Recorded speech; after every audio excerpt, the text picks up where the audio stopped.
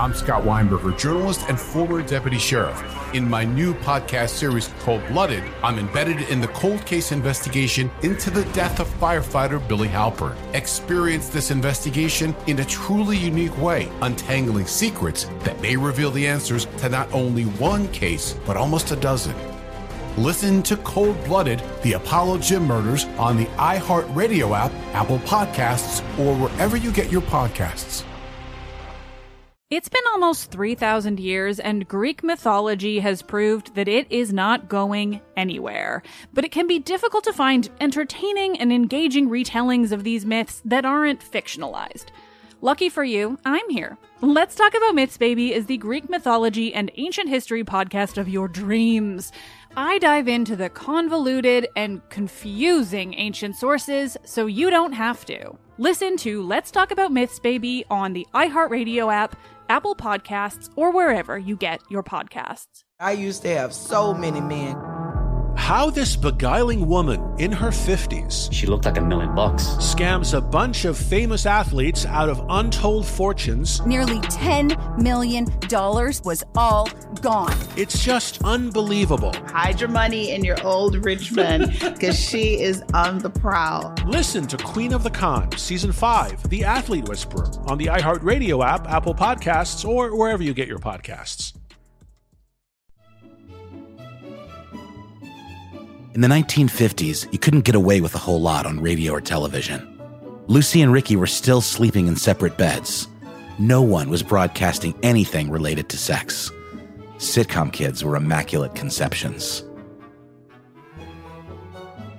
But if you were living in the Telegraph Hill section of San Francisco in 1955, things were slightly different. Flip around the radio dial, and you might hear something unusual. Something the FCC would never, ever approve of. A radio antenna at 225 Chestnut Street streamed sounds from inside one of the bedrooms. Depending on who was listening to the frequency, the radio dial might be snapped off abruptly, embarrassed parents struggling to explain those sounds to their kids. But others would stay tuned in, eager to hear what came next.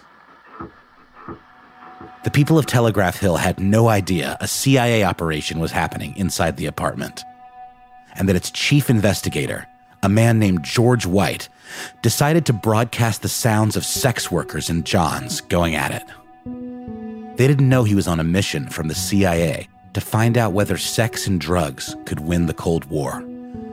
That White had explicit permission to give LSD and virtually any other drug to anyone, anywhere, for any reason, or no reason at all. They couldn't know that as they were listening, he was secretly watching from behind a two-way mirror, sipping a martini. George White had arrived. He was in charge of the CIA's newest experiment, one that would explore the effect of sex and drugs on subjects. The fate of the nation depended on it. Officially, it was known as MK Ultra Subproject 42. But White had another name for it. He called it Operation Midnight Climax.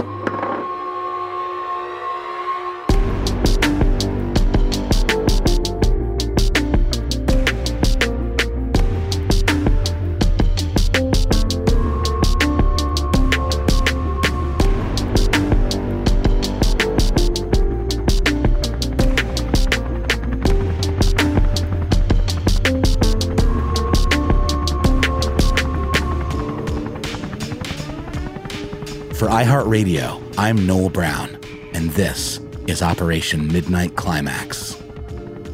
Chapter 1, Mayhem and Murder. If you're even remotely familiar with the seedier chapters in American history, you've probably heard of MK Ultra. This was the top-secret CIA program that sanctioned the use of psychoactive drugs on American citizens. The agency used shady psychiatrists, prisons, and mental institutions to execute these studies. The goal was to see how spies and other operatives could use these drugs to our national advantage in the field.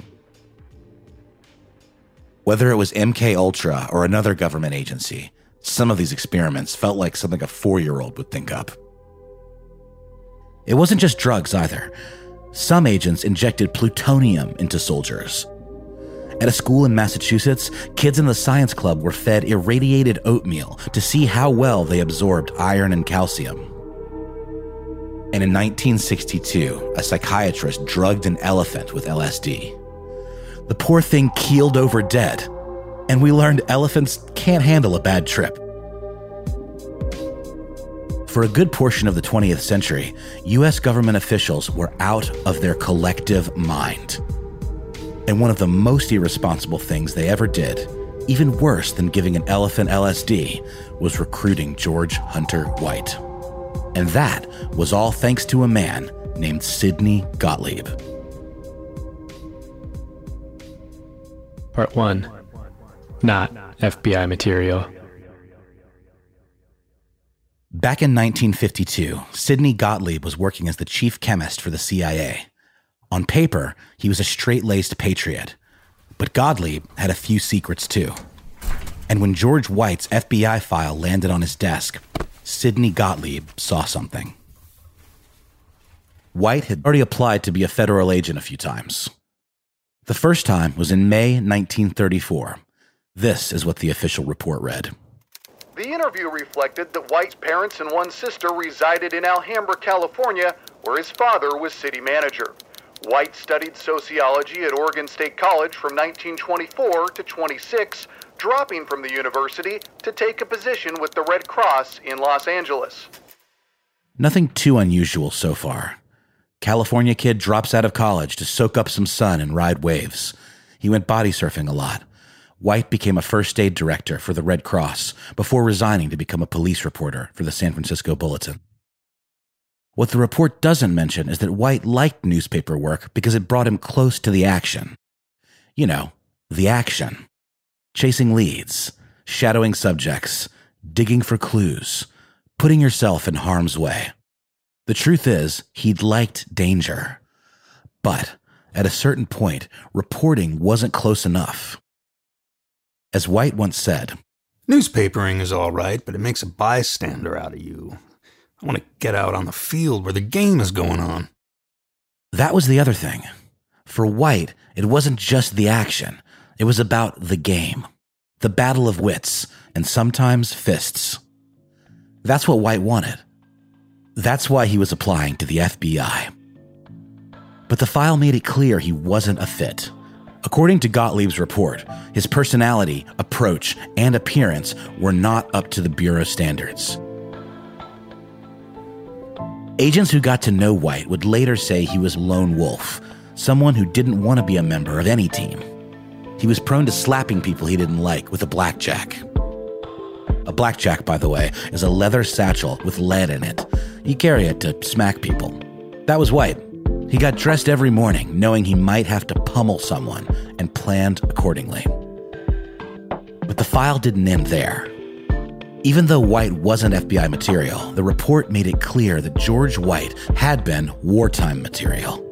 In fact, George White had undergone top-secret training by British intelligence to be a secret agent. He'd attended real-life spy school. It's where White learned to be dangerous.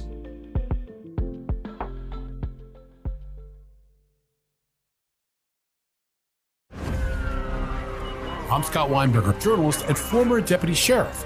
In my new podcast series, Cold Blooded, The Apollo Gym Murders, I'm embedded in the cold case investigation into the death of firefighter Billy Halpern. It's just a shame, that they took him from us.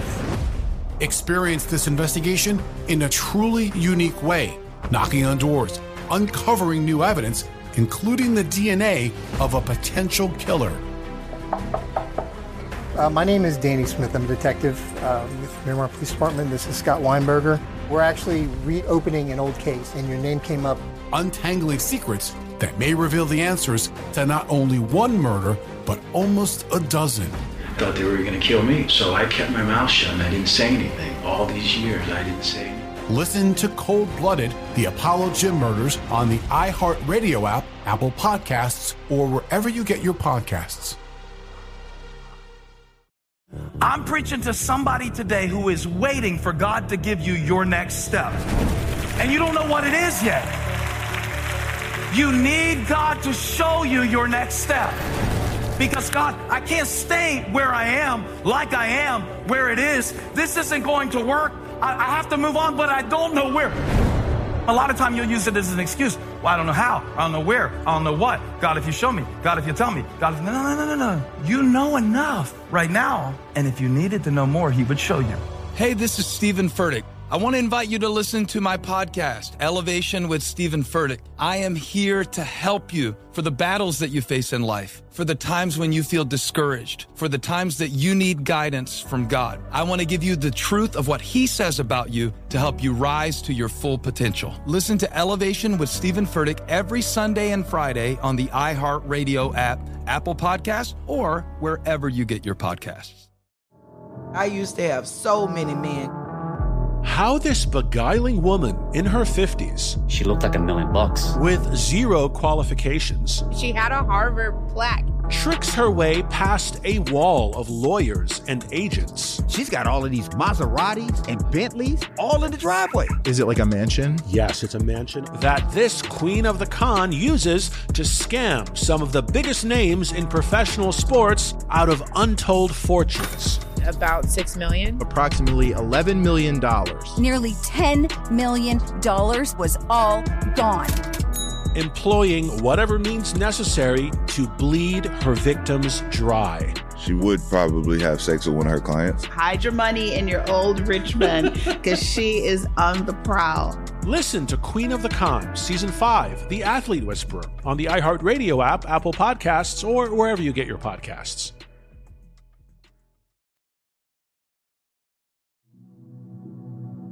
Part 2. The James Bond Finishing School. Before the CIA was formed in 1947, it had a precursor, the Office of Strategic Services, or OSS. The OSS needed men who could be molded into operatives that used subterfuge and deception. They needed men like George White. By this time, White was past the newspaper reporting. He took up a job as a private investigator. When the FBI rejected him, he joined the newly formed Federal Bureau of Narcotics to be a dope buster. His work meant chasing down dealers of everything from marijuana to cocaine. But it also meant tailing people, working undercover, and getting into violent altercations. It was spy stuff. The OSS realized with a little fine-tuning, White could be a major asset. And that's where Camp X came into play. Or as White used to call it, the School of Mayhem and Murder. Rumor has it, Ian Fleming, the James Bond author, was trained at Camp X. And the special training school has a storied, if secretive, history.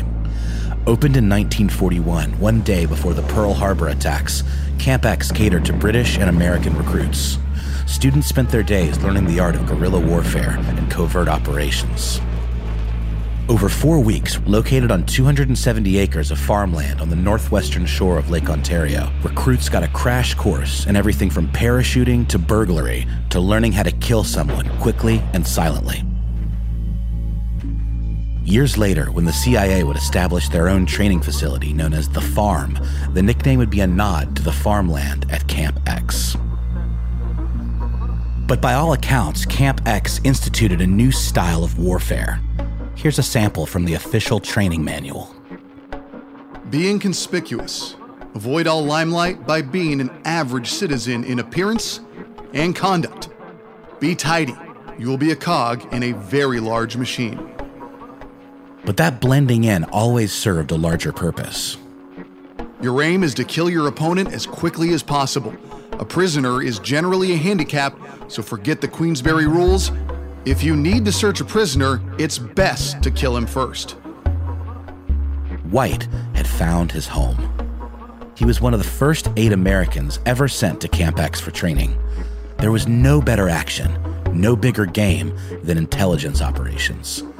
This was a place to sharpen his sword. students learned to blow up bridges, to operate Thompson submachine guns, to parachute off 90-foot towers. There were martial arts classes that showcased moves to incapacitate and kill. Instructors recommended hiding razor blades in the brim of caps and slashing enemies in the throat. At night, men would be roused from a sound sleep, a pistol thrust in their hand. Dazed, they'd try to navigate a maze and locate targets dressed like Nazi soldiers. This wasn't a game. The pistols had live rounds. Instructors watched from behind sandbags. Targets would pop up. You were expected to put 2 rounds into each one. Speakers piped in the sound of footsteps and conversations in German. The corridors had uneven floors that made standing straight difficult. It was a little like being on drugs.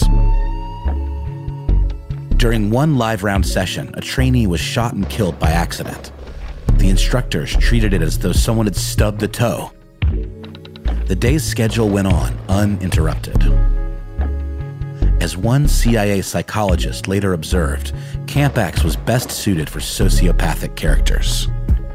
George White thrived at Camp X. And if he didn't seem to have any hesitation about killing, maybe it's because he'd done it before.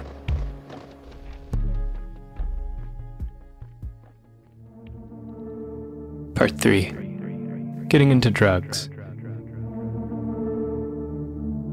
Let's go back and get into George White's life before spy school. Long before he arrived at Camp X, White had sent applications to every major law enforcement agency in the country. But the FBI and other prestigious agencies didn't want White. He was too rough, too abrasive. Not the Ivy League types these agencies were looking for. Normally, that would have been the end of it. But in the 1930s, a new opportunity opened up. As the illicit drug trade began to grow, the government established the Federal Bureau of Narcotics. The Narcotics Bureau has been called the most successful law enforcement initiative in American history, but a big part of that is because they were able to invent their villain: weed. As the Great Depression loomed, federal agencies started to lose funding. The head of the Narcotics Bureau, Harry Anslinger, came up with a scheme. To ensure his department would coast through the Depression, he made a villain of marijuana. Anslinger was one of the people who lobbied to make possession a felony. He claimed it could cause psychosis or insanity. In his crusade, Anslinger consulted 30 experts looking for some kind of medical backing. When 29 of them could find no reason marijuana should be considered dangerous, Anslinger stuck with the one who agreed with him. And of course, there was a sinister racial component to this strategy, which tied marijuana to Mexican immigrants and the black community. By 1937, Congress essentially criminalized the drug with the Marijuana Tax Act. So, after a raft of rejections, George White applied to the Narcotics Bureau. He got a letter of endorsement from Senator William Gibbs McAdoo, a friend of the family.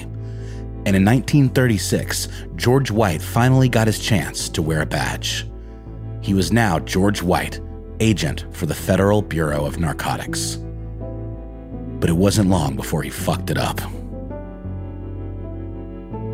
Anslinger dispatched White to San Francisco, where he was told to pose as a pimp in an effort to find heroin dealers. The plan was simple: earn a dealer's trust, buy some heroin, then make an arrest. But White was learning on the job. So when a heroin dealer agreed to sell some heroin to White, took White's money, and then told White to wait right there while he went and got his stash, White trusted him. Let's cut this story short, because you know the heroin dealer isn't coming back. White was out his money, which came out of his own paycheck, so he tried again. This time, he told a different dealer, a man named Tuffy Jackson, that he'd follow him back to his house to make sure he didn't take off with the cash. And off they went. White walked into Tuffy's house and forked over the cash. I got you. Wait here. I'll be right back. Tuffy Jackson didn't come back at all. It wasn't long before White tracked down Tuffy, so as politely as he could, White inquired as to the status of their business transaction. Where's my fucking money? Things escalated quickly. White identified himself as a cop and drew his gun. But Tuffy wasn't going to be stopped. He pulled a knife and charged White. So he shot. Tuffy took it point blank in the head. And, well, look, it's just a bad idea to get into confrontations with people named Tuffy. The bullet bounced off Tuffy's skull, and he kept coming. So he shot again, this time aiming for Tuffy's stomach. The bullet would hit its mark, and Tuffy would bleed out. So it wasn't a great first day for White. He lost money to one drug dealer, killed another. Oh, and one more thing. When White had asked the homeowner where he could find Tuffy, he had told him to check the local park.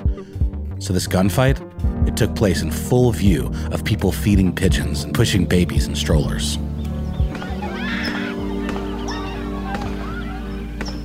White didn't get fired, but he did get demoted to Seattle.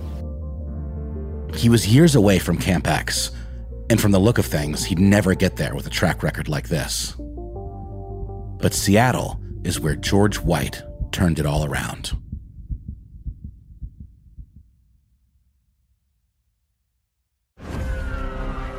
I'm Scott Weinberger, journalist and former deputy sheriff. In my new podcast series, Cold Blooded, The Apollo Gym Murders, I'm embedded in the cold case investigation into the death of firefighter Billy Halpern. It's just a shame, that they took him from us. Experience this investigation in a truly unique way, knocking on doors, uncovering new evidence, including the DNA of a potential killer. My name is Danny Smith. I'm a detective with Miramar Police Department. This is Scott Weinberger. We're actually reopening an old case, and your name came up. Untangling secrets that may reveal the answers to not only one murder, but almost a dozen. I thought they were going to kill me, so I kept my mouth shut and I didn't say anything. All these years, I didn't say anything. Listen to Cold Blooded, The Apollo Gym Murders on the iHeartRadio app, Apple Podcasts, or wherever you get your podcasts. I'm preaching to somebody today who is waiting for God to give you your next step. And you don't know what it is yet. You need God to show you your next step. Because God, I can't stay where I am, like I am, where it is. This isn't going to work. I have to move on, but I don't know where.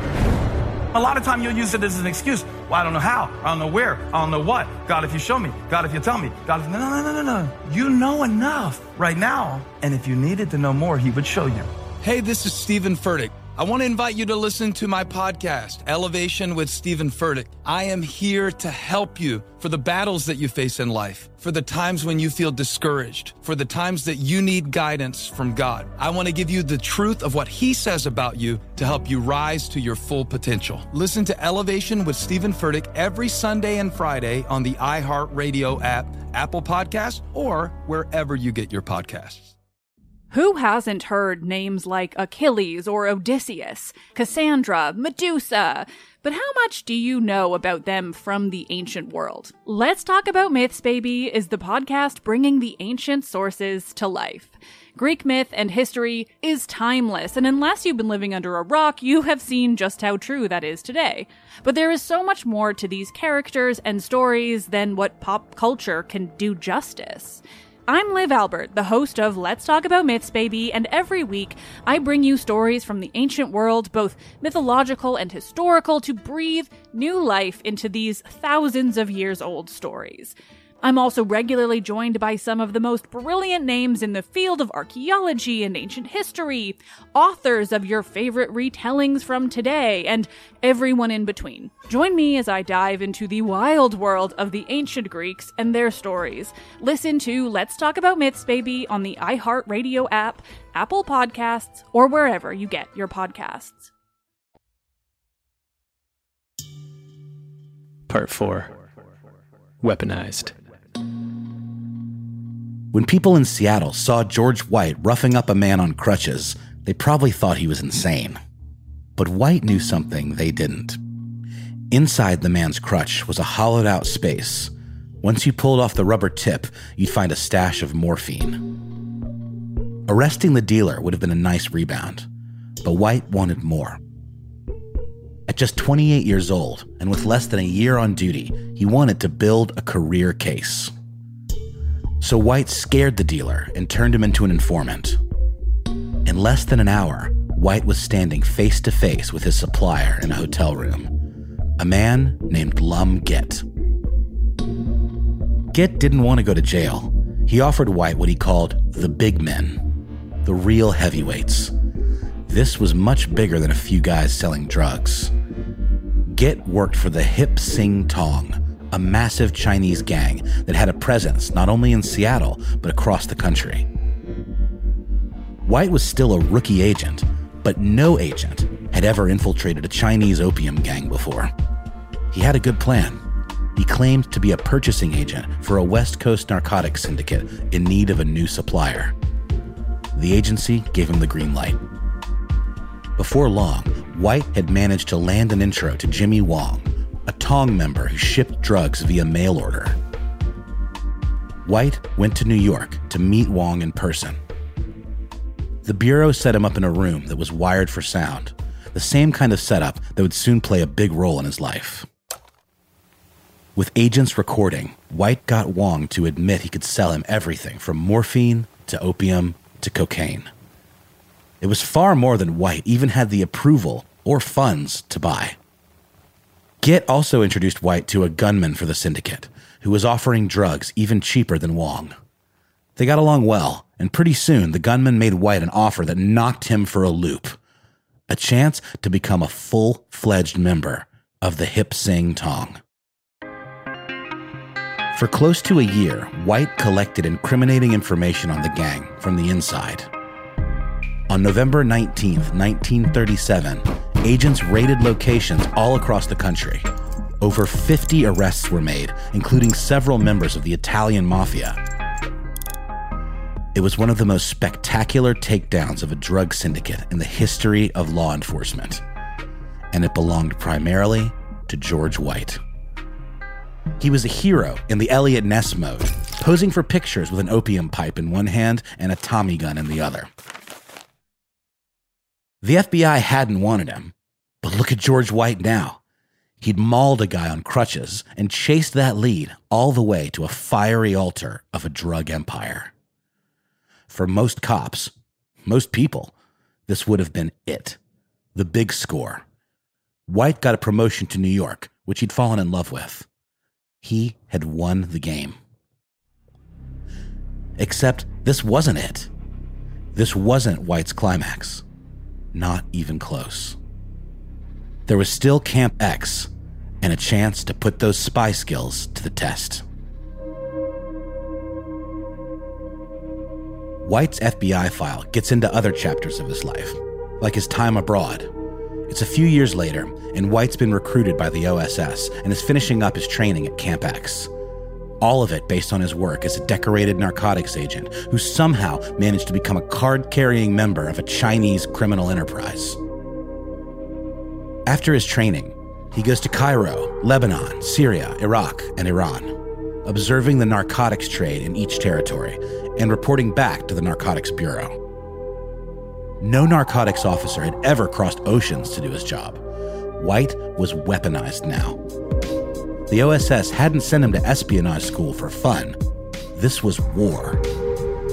The fate of the free world was on the line.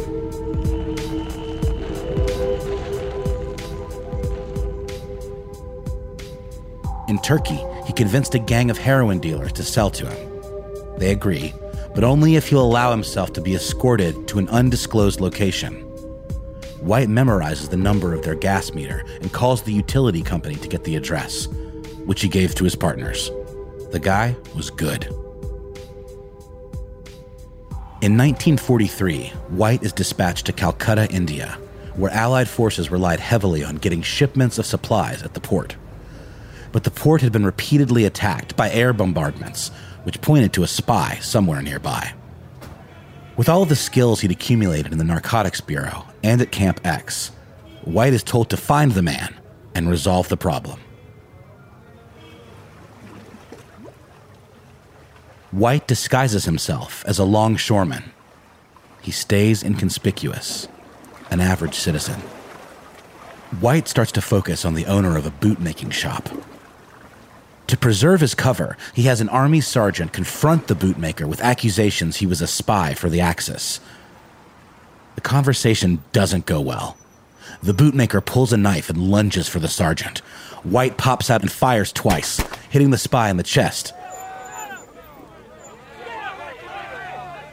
The British weren't pleased with their trigger-happy American counterparts. But you couldn't say White wasn't effective. A couple of gunshots and the air raids stopped. Or as he put it, I interfered terminally with their argument. When the war was over, White returned to the United States and resumed his work at the Narcotics Bureau, this time in Chicago.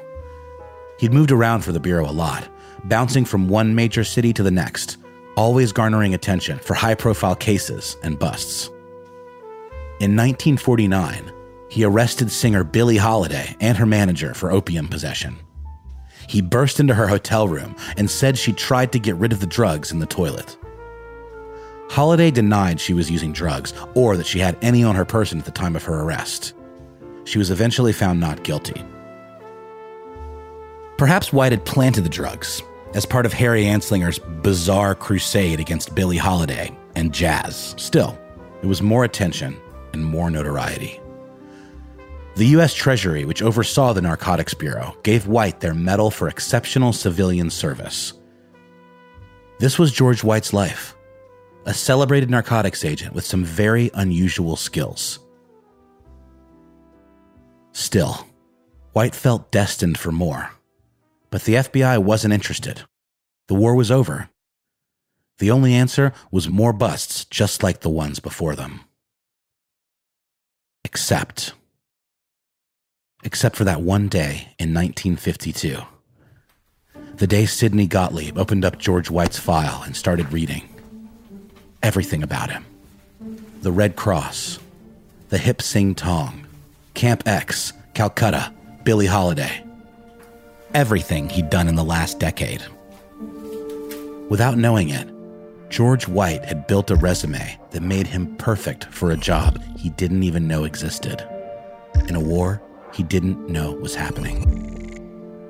Gottlieb, you'll remember, was the CIA's head chemist, the man in charge of MK Ultra. The Cold War was a time to explore everything, from radioactive oatmeal to LSD. He was impressed by White's file, but he was fascinated by one thing in particular. Buried in those pages was a classified document involving White that detailed a secret chapter in his life. Something that had happened in between Camp X and returning home from the war. It was something so amazing that Gottlieb called up White's boss at the Narcotics Bureau that very minute and told him the CIA needed George White. America needed George White. A sociopath who wouldn't hesitate to interfere terminally with a problem if it came down to it. This secret document would change the course of history. It would destroy a lot of lives, and it would give George White everything he ever wanted.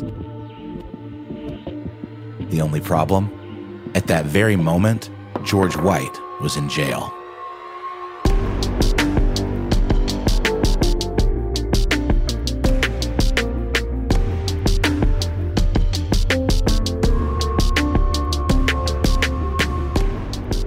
This season on Operation Midnight Climax. The secretary couldn't wake her colleague, so she picked up the gun, took aim, and fired.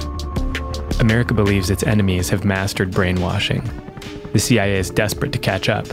They've enlisted the help of George White. This is the story of the experiment escaping the lab. The LSD was an aerosolized form, so it could be sprayed over a population.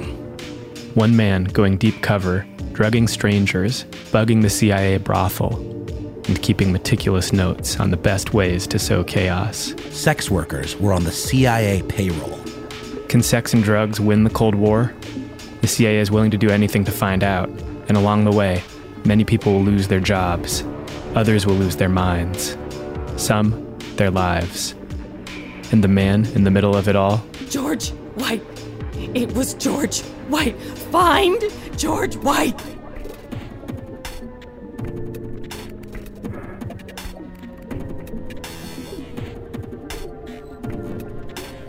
Operation Midnight Climax is hosted by Noel Brown.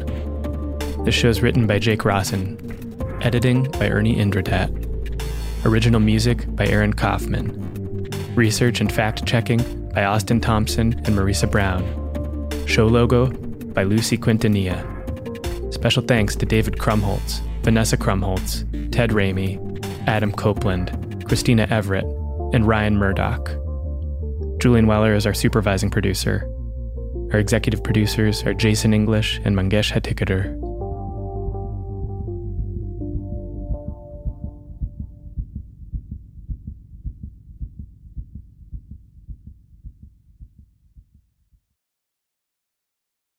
I'm Scott Weinberger, journalist and former deputy sheriff. In my new podcast series called Blooded, I'm embedded in the cold case investigation into the death of firefighter Billy Halpern. Experience this investigation in a truly unique way, untangling secrets that may reveal the answers to not only one case, but almost a dozen.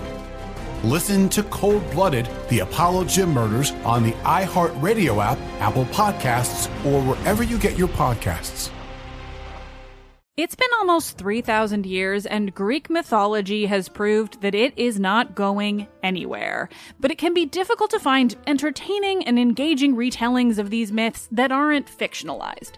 Lucky for you, I'm here. Let's Talk About Myths, Baby is the Greek mythology and ancient history podcast of your dreams. I dive into the convoluted and confusing ancient sources so you don't have to. Listen to Let's Talk About Myths, Baby on the iHeartRadio app, Apple Podcasts, or wherever you get your podcasts. I used to have so many men.